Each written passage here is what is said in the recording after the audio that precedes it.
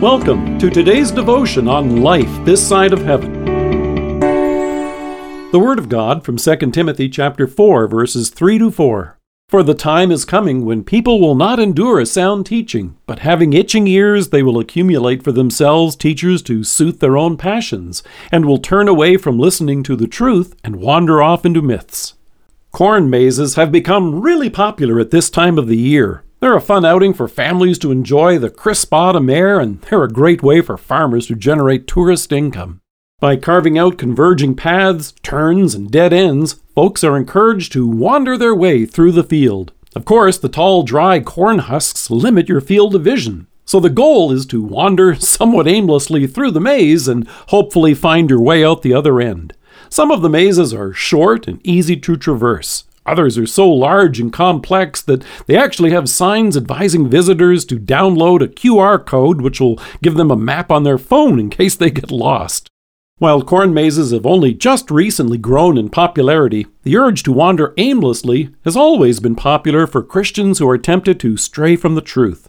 It may seem trendy today for folks to talk about different paths to eternal life, but there's nothing new about this old delusion. It's a dangerous idea that's been around for centuries. Paul even warned young Timothy to be prepared for it, telling him, "The time is coming when people will not endure sound teaching." So, what makes it popular to wander off the path? Paul explains that instead, to suit their own desires, they will gather around them a great number of teachers to say what their itching ears want to hear. By nature, you and I don't want to hear God's law. It's uncomfortable. It shows us our sins.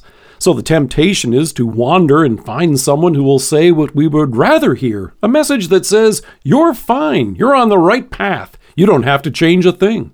And at first, it sounds good. It's a little like taking that turn in the corn maze with the confidence that you've found the way, only to find yourself instead at a dead end. The apostle warns they will turn their ears away from the truth and turn aside to myths. A few years ago, NBC reported that a Massachusetts family got the scare of a lifetime as they found themselves lost in an extensive corn maze. It was light when they entered, but the sun was now starting to set. Lost and with young children in tow, they found themselves calling 911 to be rescued. It wasn't until a search and rescue team were able to locate and lead them to safety. So Paul gave Timothy useful direction. He told him, "But as for you, continue in what you have learned and have become convinced."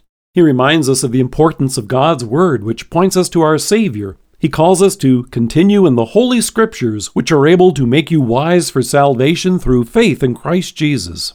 And, as the young apostle pointed out to Timothy, this includes remembering those who have gone before you. He pointed to his mother Lois and grandmother Eunice.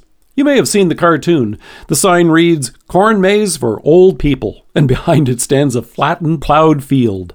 But when it comes to the faithful who have gone before us, like a devout parent or grandparent, it's not because they didn't know any better. They knew well the words of our Savior who reminds us, "I am the way, and the truth, and the life. No one comes to the Father except through me." In a corn maze, it's fun and games to get lost, but not when it comes to eternal life. In faith, Jesus has plowed everything else out of the way. You and I have a Savior who has rescued us from sin and death, and the delusion that we can navigate these on our own. Instead of confirming us in our sin, which leads only to a dead end, Jesus calls us to repentance and faith. By his cross and resurrection, he has brought us forgiveness that we receive and share. In this confusing life's maze, what a blessing it is to hear the early Christians in Acts described as those who belong to the way. And through faith, you and I are among them. Let us pray. Loving Savior, thank you that, as David says, you have made known to me the path of life. Amen. Thank you for joining us. If you are listening to us by podcast or on Alexa, we invite you to browse the resources that are available on our site at lifethissideofheaven.org. God bless you and have a great day.